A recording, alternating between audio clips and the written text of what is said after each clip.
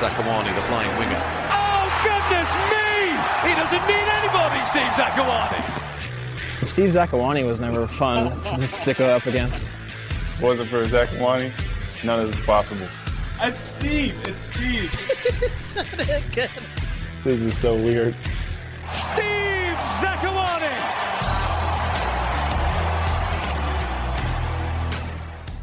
What's up, everyone? I'm Steve Zakuani. Welcome again to another episode of Winging It with Zakuani, and it's happy times around here. That's what happens when you go on a 3-game road trip and you don't lose, and especially when the last game of that road trip is to the Eastern Conference powerhouse, Supporters Shield leading Atlanta United in front of 70,000 fans. You play with 10 men, face some adversity, and you leave there with a point. A draw that definitely felt like a win, to me at least. You know, I watched that game from home on my couch after celebrating Paul Pogba winning the World Cup. I had my feet up and I enjoyed it. The Sounders made me very happy on Sunday. So we'll talk about that. We'll also preview the Cascadia clash against the Vancouver Whitecaps, a team that just always looks different every year. It's a really, really strange situation up there. There's no too much continuity. They look different again this year, but still dangerous, still a team to be taken serious. But I fully expect the Sounders to be able to build on this 3-game unbeaten streak and pick up the 3 points at home. Atlanta, what did I like about Atlanta, the game? I love that Seattle came toe-to-toe with Atlanta. That first 20 minutes, Nico was getting on the ball as much as Almiron. Victor Rodriguez, he always wants the ball. He was doing his thing. Christian Roldan looked as good as I've seen him in recent weeks. He was kind of back to, wow, this is a really good player. You know, we can kind of get used to players at times, and I think we shouldn't fall into that trap. And Christian kind of reminded us that I'm still here. I'm still on my way to becoming the man, and he was very good. And I love everything that Will Bruin is doing this season. He was very dangerous. I thought at one point the shot he had that got deflected was going to find the back of the net. Nico had a couple of chances. Seattle were going at Atlanta. And I know, from knowing inside sources in Atlanta that their coach doesn't care if they give up chances. If you score 4, they're going to score 5. If you score 2, they're going to score 3. They're just going to score more than you are. So he's fine taking risks at the back and things like that. So I was glad that the Sounders called their bluff on it and didn't just sit back and let Atlanta come at you. If you did, you'll lose because Almiron's very good. Martinez is incredible. I mean, just the way he jumped for his goal. I mean, the guy's 4'5" and he's out jumping everybody. I can't explain it. I don't know how he does it. He has 20 goals or 18 goals or something like that this season, 19 goals in just about 20 games. It's a special striker, but the Sounders really limited that team. What is the reason for kind of this uptick in form? I wouldn't say it's great form or Seattle's playing teams off the park. All 3 games were different. In Colorado's not a very good team. Seattle went in there and did what you have to do. It's still tough to win in MLS, especially away from home. Seattle went to Colorado and did their job. The New England game is one of the most boring games I've ever seen in my life, but it's what you needed. It was 0-0, left there with 4 points. Hey, we'll take it. And then the Atlanta game was a lot more exciting, a lot of chances, a lot of drama. Even saw Chad Marshall, the most mellow, cool guy, getting into it. He was hyped up. And Seattle held their own against a great team. And then with 10 men towards the end, had to weather the storm against a really good team. And 7 minutes added on. I got very nervous at that point. But it all turned out well. Seattle was playing better simply, as I said, all year long on the early podcasts. Wait till this team is somewhat healthy. It's not rocket science. Quality is quality. Take a player of Victor Rodriguez quality out and you don't replace him with the same or more quality, you're going to be a little bit worse. Then you add Nico to that, and then at different times, Roman Torres, Gustav Svensson's been gone. Osvaldo Alonso's hardly really played this season. Jordan Morris is gone for the year. This team, on paper, everyone healthy, it's not a very good team. You take 5 or 6 potential starters out of your team at different times throughout the season. Pretty much every single game, there's got to be changes forced by injuries to very key players. You are not going to be as good as you could be, and the Sounders were struggling with that. Yes, I admit the team still could have played better. Yes, I admit the team still should have picked up a few more points. Absolutely, there's no denying that. There's no getting around that. But You can now see with Victor back, I think he's reminding us how good he was too. Nico's beginning to rediscover his best form. I like when he plays centrally because then he has more freedom to roam around. Because the guy, let's be honest, if you tell Nico start on the left or start on the right, there's going to be a hole there within 5 minutes because he's going to go and find the ball wherever the ball is. Doesn't matter where the ball is. So when he at least starts centrally, it gives the team more balance to have a right winger, a left winger. You know Nico in the middle will go everywhere, but at least you've covered the wing and the wide areas. And he's starting to look like his best self. Will Bruin has heard all year long, we need a striker, and every week he's gone out there and done his job, got his goals, and has made Brian Schmetz's decision a little bit tougher. I don't think you can just take Will Bruin out. Just my opinion. I've not talked to Schmetz. I've not talked to Will Bruin.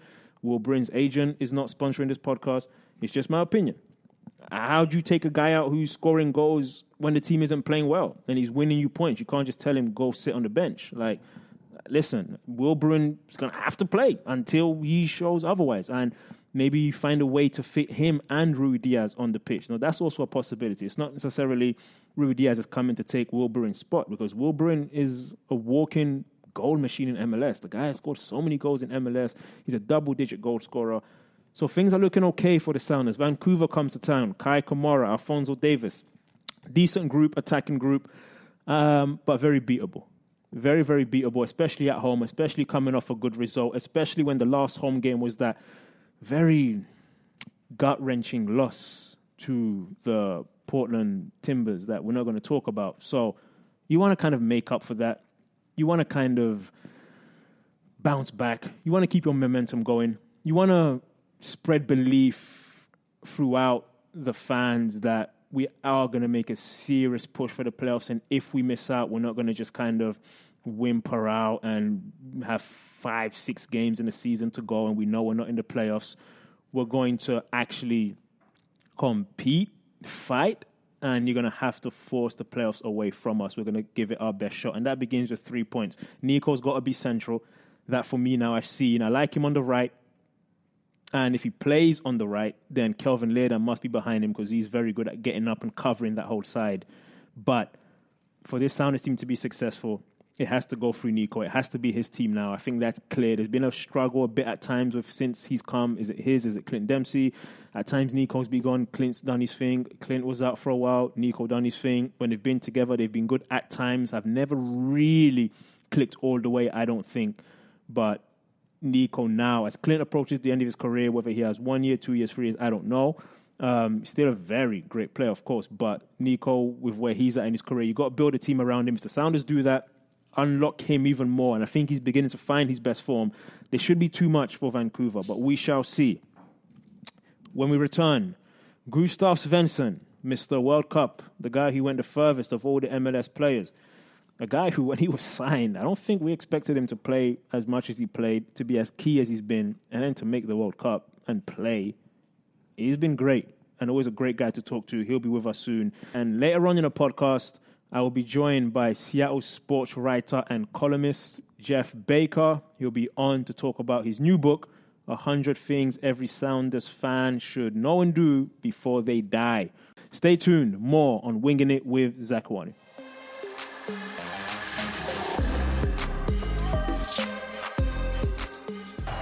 On by Tellin. It's ended up in the net as an own goal. Sweden lead by 3. It's Alvarez who's knocked it past Ochoa. And now Mexico's heads really are down.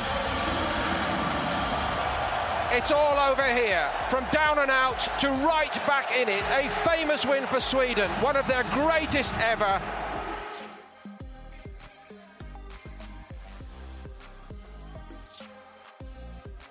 Gustav, welcome back. Thank you very much. From the World Cup.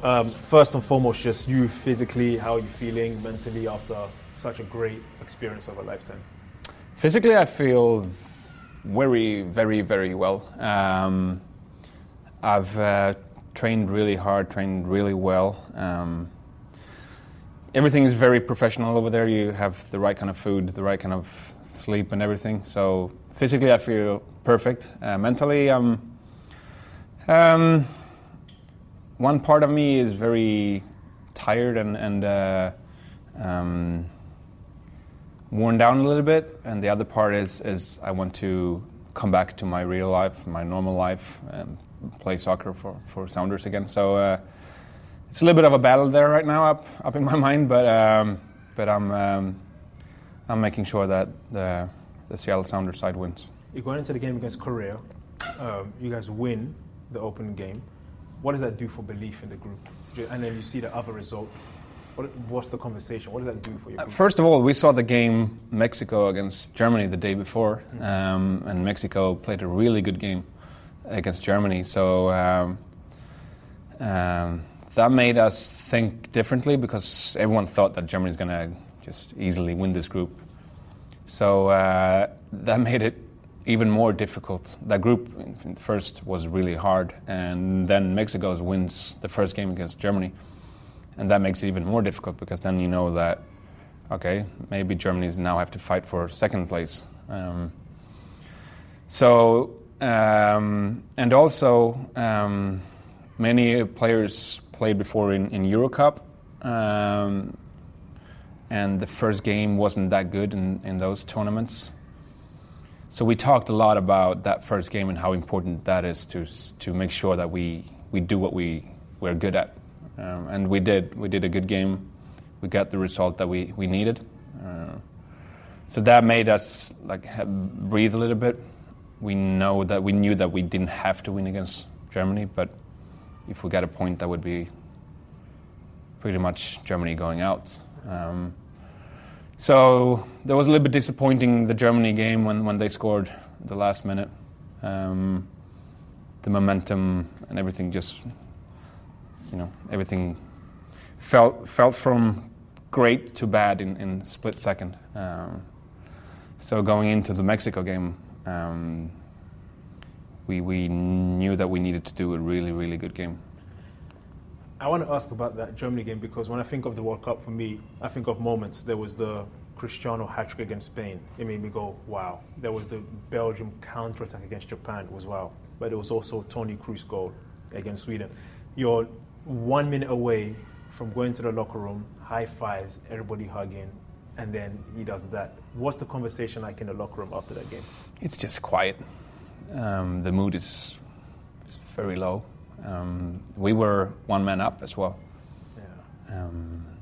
So we thought that we were going to have the result with us, the 1-1. That would be great for us and devastating for Germany. So when they got that free kick and he decides to shoot instead, he does a great job putting the ball in the net.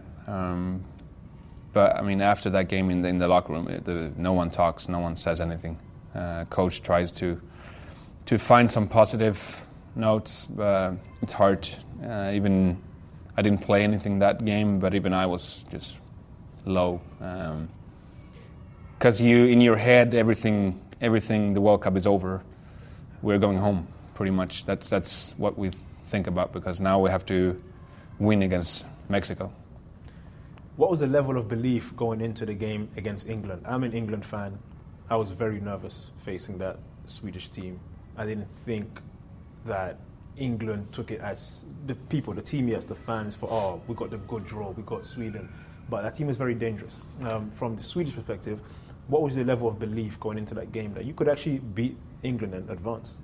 Yeah, I mean, we've beaten better teams before. Yeah. In the qualifying, we beat France, we beat Italy. So I mean, we beat better teams probably.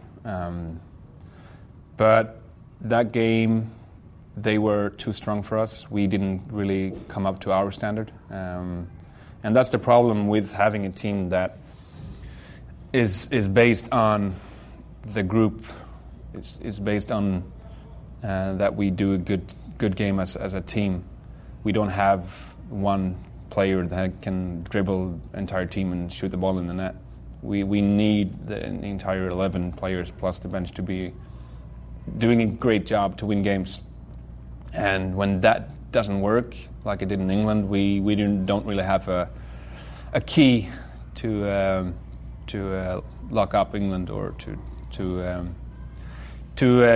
destroy them. So unfortunately, we didn't come up to our standard, and England did a good game, so it's hard because everything like after that game is just pack your things and go home. I mean, we just experienced the biggest things in our lives, and in 90 minutes that's just destroyed, and you packing your bags and you going home again. You went the furthest of all MLS players in your team. From an individual perspective, when you look back on your career, what are your thoughts going to be about this World Cup, individually speaking? I mean, it opens up for me different things. First of all, I know that I can play at that level against that kind of players, the best players in the world. So the confidence, of course, goes up a lot. And also gives you a little bit of you want to maybe continue to play at that level. You want to see how you do if you go in a league against these players, play every day against these kind of players. Because it's different. Yes, MLS is a good team, but it doesn't have that quality that some players have in World Cup. But I'm very happy and I'm proud to be the one player that went furthest in the World Cup from MLS. I'm very proud of that, and I have to thank all the Sounders fans for supporting me and supporting Sweden throughout this World Cup. When you came to Seattle, you had just come from China, whatever. This last 18 months, whatever it is, you played a lot of games for the team last year, and I think this year you become like a key player. Like when you were gone in the World Cup, there were some games I think a lot of people said, this is the kind of game we need Gustav. He's good on the ball, he's calm, he's one of those players with the experience. How would you describe just your last 18 months, just in general, moving to a new country, new league, and then playing in the World Cup? For me, it's not that different. I mean, I've traveled a lot. I've played in new leagues before. I know what I can do, and I know what I can contribute. No one knew me here before I came, so I understand that no one had any expectations for me to do what I can do and do what I know that I can contribute. So for me, it's a good feeling when people are happy with what you do, especially when no one really believed that you could do it before. I don't know what people thought that I would do when I came here. No one probably heard of me or anything. So I'm happy that people opened up their eyes and their hearts for me. I'm very happy for that. And now your club team, the Sounders, tough start to the season, but the way MLS works, you're not necessarily trying to win the league, you're trying to make the playoffs. What has to happen in this second half of the year for this team to have a chance to get 6th place in the Western Conference? I mean, we will go to the Western Conference for sure. You believe so? Yeah, of course. We just have to make sure that we step it up a notch. Soccer is about details, and we have to make sure that every little detail is as perfect as it could be. If it's a corner or if it's just some tactics, we have to make sure that every detail is as good as we can perform, because we have good enough team, we have good enough players to win against any team. We just have to make sure that the small details is better than we've done in the past, and then I'm confident that we will start winning games, and we will go to the conference for sure, Western Conference. For me, and I've been around soccer my whole life as well, you're one of the more well-spoken athletes. You think the game, you have a calming presence. Do you take that role in the locker room or no? When the team's going through a bad stretch, are you the kind of guy that speaks up and says... Yeah, I do. I think mostly because I hate losing. It's the worst feeling that I can imagine. It's for me, it's eating me up when I lose, even if it's training. I hate losing. So I'm trying to do whatever I can on the pitch and off the pitch to help my teammates, to help, like I said, the small details to become better. So if I can, with my experience, help my teammates become better or the team to become better, I will do that in any way necessary. Last thing I want to ask you this. Off the pitch, you've been in America for 18 months or so now. How do you like Seattle? How's your life off the pitch now? I love Seattle. My family is now in Sweden to visit family and friends a little bit, but we talk every day about how they miss coming back to Seattle, how much they miss the city and the people in it. And like I said before, I've traveled a lot with my career, but this is the best place I've been in. So I'm very happy that I'm here. I'm very happy that I'm here with my family, and that we settle down here for now and hopefully for a long time, because we love it here. It's a great place to be. One more question I have. This might be tough to answer, but do you think what maybe made that Swedish team so special, and you kind of alluded to it, was the fact that there wasn't a star? You saw Argentina struggle because they have this one player who's so much better than everybody, and you're trying to make the game go through him. In the past, Sweden's had Zlatan and people like that, but there was no Zlatan this time. Was it just the fact that no one here expects much of us, and that I think the superstars, if you can call them that, they need the attention. They're used to it, and the players who are not superstars depend on them to do greatness. So that gives away a little bit of the other players stepping up. So instead of having 11 players on the pitch doing more than they probably can do, you depend on one player and you probably give him the ball because you want him to do the extra thing. And when that doesn't work, it's hard to go back to like fighting for like a team, fighting for your life to make sure that you win. Instead of having a superstar, it's great sometimes because you can have a bad game and you have one player who can change everything. But we managed very, very well to do that without a superstar. And it's hard to say what would happen if we had, for example, Zlatan in there. It's hard to say because he's a great player. But like I said, some players, they hide a little bit more. They don't take the responsibility when you have a player like that in your team. Spain wasn't good. Germany didn't do well. Argentina went home early. Portugal went home early. Is the gap closing between the powerhouses in European soccer and then the Swedens, Croatias, or was it just this World Cup was just weird? It's hard to say because one World Cup but a lot of good teams, a lot of the teams that were supposed to be at the top, supposed to be in the finals, they went out early. Like I said, when you have a lot of superstars in your team, if the team doesn't work with that, you can't fall back on anything. So, for example, what we have, we just fall back on our tactics. We know exactly what we're doing. We know exactly what makes us good. So it's easy for us to do that. And I think that's the difference. If you have a team full of superstars and they don't do good individually, it's hard for them to fall back on something. Good stuff. Always a pleasure. Welcome back. Thank you very much.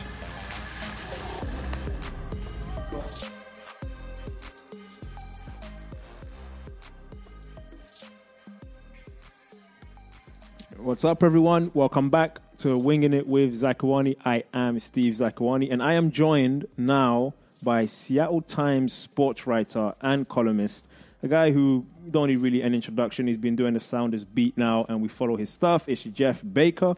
Jeff, how you doing? I'm doing great. Thanks for having me on. No, glad to have you. The book you've written is 100 Things Sounders fans should know and do before they die. And after us, what's the inspiration behind the book and that title? Honestly, the inspiration was I really needed to get to know the entire Sounders history in a big, big hurry because I kind of got put onto this beat a week before training camp last year, very unexpectedly. And, it's a lot of fun to do, but I got approached by a publisher in Chicago in July, so a couple months after I started, and they pitched me the idea of doing this book. They've done it in other sports before, the same kind of format. This is the first time they've tried it in Major League Soccer, and they wanted to use the Sounders because of their huge success and their 40-year history. And I said, yeah, I'll do it. And the problem is they said, you need to turn it around in 4.5 months. And I said, oh, okay, great. But I thought it would be a great opportunity to really get a crash course into the history, the little tidbits, the things I didn't know, and it would actually force me to know about the team. And I think I found some stuff that a lot of longtime fans wouldn't know either, which was the challenge. And that was the whole impetus behind me accepting it, because usually you don't start a book when you're covering a team for 2 months. But they approached me, and I said, you know what, this will be a great education, so I'm going to do it. Are these 100, are they ranked in order of importance, or just like 100 random things? They are random, but they wanted me to really focus on the top 30 of them and really, go the extra mile on those. So anything you find in the first 20 or 30 of them would be the stuff that's it's all good, but I mean, those are the things that I really, really wanted to get up there. This might be tough to answer. I'm going to ask it anyway. Of the 100 things, if you had to recommend one, what's the one you would recommend? I keep getting asked this, and I can never do one. The one thing I would do is get pitch seats at a Sounders game. Sit right on the field at those tables, get wined and dined. I've always done that in every sport. When people ask me, do I want to buy season tickets, I say, yeah, I want them right in the front row for any game, because I can watch TV at home. Right. I don't need to be sitting 20 rows up to get the perfect view. I want to live the fantasy of sports, and for me, that would be one of them. I love that. Yeah, I actually love that. I've done that a few times too. I love that. Is there anything you learned about Sounders fans like during this process that maybe you didn't know before, that maybe even people like me wouldn't know? Well, the one thing I really wanted to focus on in this book, I wanted to get a little bit inside the Emerald City supporters group, because there's a real gap, a gulf that exists between them and, let's say, the mainstream media. Yeah. And I found that even some of the really, really good soccer writers out there hadn't really delved too deeply into them. And I wanted to do a few chapters on that group, because they are such a visible presence at every Sounders game. And so I sat down with their leadership over some beers. It was actually some rosé wine, but I'm not supposed to tell that. That's my kind of wine. Apparently that's become their good luck wine. And I got to know them, and they weren't, the fanatical, crazy people that you would think. These are actually responsible people running the group that have real jobs and are very intelligent people. And, they're just very passionate soccer fans. And so I think I tried to portray some of that. I'm not claiming now that I'm an ECS insider or anything like that, but I wanted to kind of, just scratch the surface a little and get a little deeper than what I'd seen on the team before. And so I found that, it's not just one size fits all in that group. There's a whole bunch of people in there. Love it. You said yourself you were kind of thrown into the deep end, just before training camp last season. How would you say, compared to then and now, kind of your soccer knowledge as you've been covering the team for the second season now? I think it's getting better. I think I make fewer mistakes with the terminology. Yeah. Last year, it was a real learning experience, and every time I would tweet something, I would get 100 angry people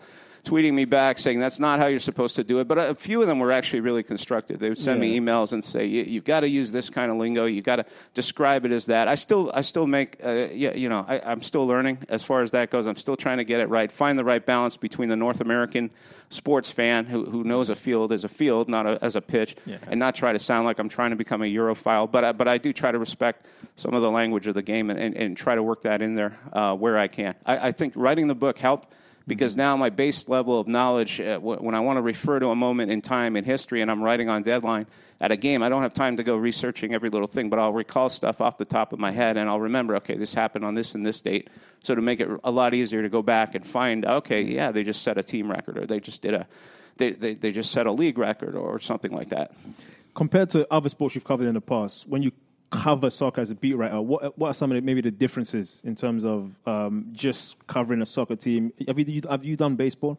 I did baseball for 16 years. That's almost 200 games compared to a 34-game season. What's kind of the differences in covering those two sports? I'm going to get in a lot of trouble for saying this, but I tell my wife this every week. I love covering the games here, because the game, it's so much easier an experience than it is doing baseball. Because baseball, you're there every single day. You've got to go there about 4 hours before game time, get in the locker room, get interviews with the players, write pregame stories, write set up post-game story. You never stop working. You never take a breath. And then the game's over, and then you go home, and you got to try to ease off the edge of writing on deadline at 2 o'clock in the morning. You're finally falling asleep, and then you got to get up and do it all over again. Here, it's more once a week. I could probably handle a few more games a week. Yeah. But right now it tends to be once, twice a week. You go there, you get to the stadium a couple hours before, but it's more social time because we can't really go down and talk to the players anyway, and they don't expect the pregame stuff. I find there's a lot more time to sit and actually analyze the game, which I'm trying to do because I have to actually learn a little more about it, and so I do pay more attention to that, whereas baseball, we were writing so quickly on deadline for everything. I got to actually be able to tell what's going on without actually watching the game. I could tell almost by the sound of the ball hitting the bat or the catcher's mitt what was actually happening, and I wouldn't have to look up. Soccer, I do try to pay a lot more attention. I don't go joking around and going on popcorn runs all the time. I am actually watching the game, trying to see what's happening. Fascinating. Let us know where we can find the book, get the book. I'm sure there's audio versions. Oh, there's all kinds. You can get it just about anywhere you'll find any book. You can go to Amazon, Barnes & Noble. You can go to Triumph Books website. It's put out by Triumph Books. That's the publisher out of Chicago. You can get it in most major bookstores. And, they do have audio. They have Kindle. They have everything. I'll actually come to your house and read it for you if you want to buy a copy. Hey, I might take you up on that. We're neighbors, apparently. So we are. Magnolia strong. That's Jeff Baker. 100 things every Sounders fan should know and do before they die. Before they die. Pleasure having you on, Jeff. Thanks for having me. Appreciate it.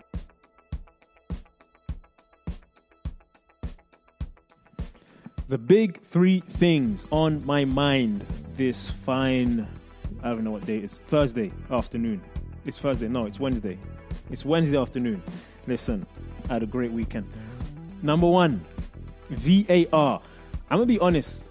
When this concept was first kind of introduced, I didn't like it because I was kind of a fan of, in sports, there's human error and you have to allow that, if there was VAR, we would never have the Diego Maradona hand of God goal, which happened against my country, against England.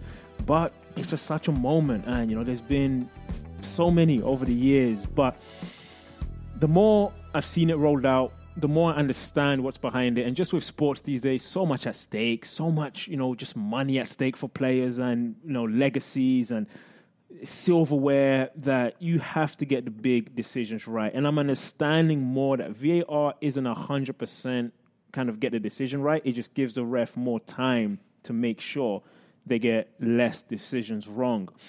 In the World Cup, I thought it worked really well for the most part. Still, the consistency of how it's applied, I think, has to be addressed. But this Sunday, I was the biggest VAR fan because it benefited the Seattle Sounders. Was that a handball? Listen, I've seen those given. I've seen those not given. Without VAR, that goes right by the ref. The Sounders appeal. After the game, Brian Schmetz has to tell, the press that I thought it was a penalty. But, that wasn't the case because VAR came in, referee had a couple looks at it, decided, yes, that's a penalty. Nico almost missed it, but made the penalty, and the Sounders got the goal they should have. So in that instance, I think VAR works well when you can just give the ref 2 more minutes, 90 more seconds to say, okay, am I sure I missed this? It's just some of the wording, clear and obvious error. I don't know if we need that. We just got to say, hey, that might be a penalty, it might not. Let me have a second look, a third look. Okay, here's what I think now, and we go. And then we still might disagree. That's just being human. That's just being sports fans. That's just being biased. As much as we try to be objective, we're still very biased. But I am now fully on board VAR in sports, in football. I want it to stay. And I understand now that it's not supposed to eliminate every bad decision, just make them less common and give the referee more time. Rolling right into number 2, which is the World Cup. It's over. The French won.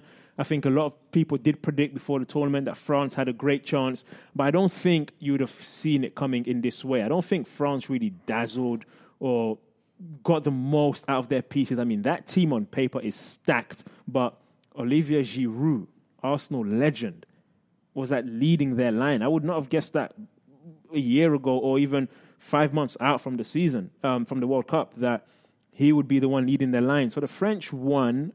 Yes, but when you look at how it happened, I don't think they or any of the big teams really showed up. Germany, disappointment. Argentina, disappointment. Lots of issues going on over there. Who knows?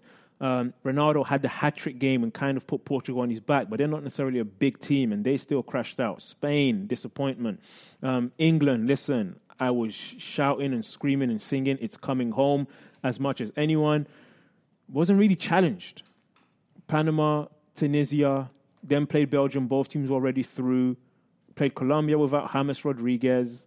So it was kind of like, we're going down this path without really facing big powerhouses. So I'm going to ask a lot of people this question going forward. Is the gap closing between the really great teams in international soccer and the teams that we thought aren't the powerhouses? Is that what's happened, that the gap's just closing? It's something to think about, and it should give the US a lot of hope, because you're looking at what Croatia did and what Sweden did, and maybe those teams are better than the US. I don't know, but the US always think about Brazil and Italy and France and some of the bigger teams over the years. Maybe we should look to a Croatia. Maybe in the US we should be looking to a Sweden. And how are they getting the most out of their players and their talents? Croatia have Modric, I'll give you that. But hey, there's Christian Pulisic here. Number 3, what does success look like for the Sounders this season? I think we have to be very realistic at this point. And I'm an optimist, but I'm a realist too. Seattle's not going to win the Supporters' Shield. That's fine. I think going into the season, we would have said, hey, let's mount a serious Supporters' Shield challenge. I think even on the very first podcast, I might have mentioned that the goal should be to get back to MLS Cup, but not just that. We want to host it. That's gone, so we have to readjust there. Get a high seed as possible. So first in the Western Conference or second or third, top 3. Probably not going to happen unless the most crazy run that even tops what we saw in 2016 takes place. That's going to be pretty tough to do. I can accept that. I think success for the Sounders this season, the bare minimum is making the playoffs for a couple of reasons. One, this club has never missed out. I was very fortunate to be part of the 2019 that launched this franchise in the right way, making the playoff as an expansion team. We came back the second year, did it again, and then it's just always been assumed we're always going to be there. It just shows you how hard it is. It's very tough. And the league's gotten better from when I played. The league's a much better league. So it's not easy, but I think the Sounders can do that. One, to maintain that consistency. One, to show that no matter how bad the start of the year was, this was always a good team. That's important. And the second reason is the more important reason is once you get in, anything can happen. I've seen last seeds go on crazy runs and win the whole thing. We've seen the team that's hot in the moment. I'm thinking Portland 2015. They just got hot at the right time. I'm thinking Sounders 2016. Just got hot at the right time. Maybe that's what it's going to take. It's not out of reach. 6th place in the West is not out of reach. I think success looks like, at the bare minimum, making the playoffs. And then once you're in the big dance, just go dancing and see what happens. Steve Zakuani, winging it with Zakuani. Seattle Sounders against Vancouver Whitecaps. We will be back next week, and I predict we'll be recapping a great 3 points, maybe even a debut goal for Rui Diaz and 1 for Will Burin. I don't make predictions, but I'm going 2-1 or 2-0. We'll give the Sounders a shutout, a clean sheet. Why not? 2-0 this weekend against the Whitecaps. We'll be back next week on Winging It with Zakuani. As always, thanks for listening. We will get to a lot of your questions next week. There were some great ones this week, but with a couple of guests I had to whiz through. Stay tuned. I'll be back next week.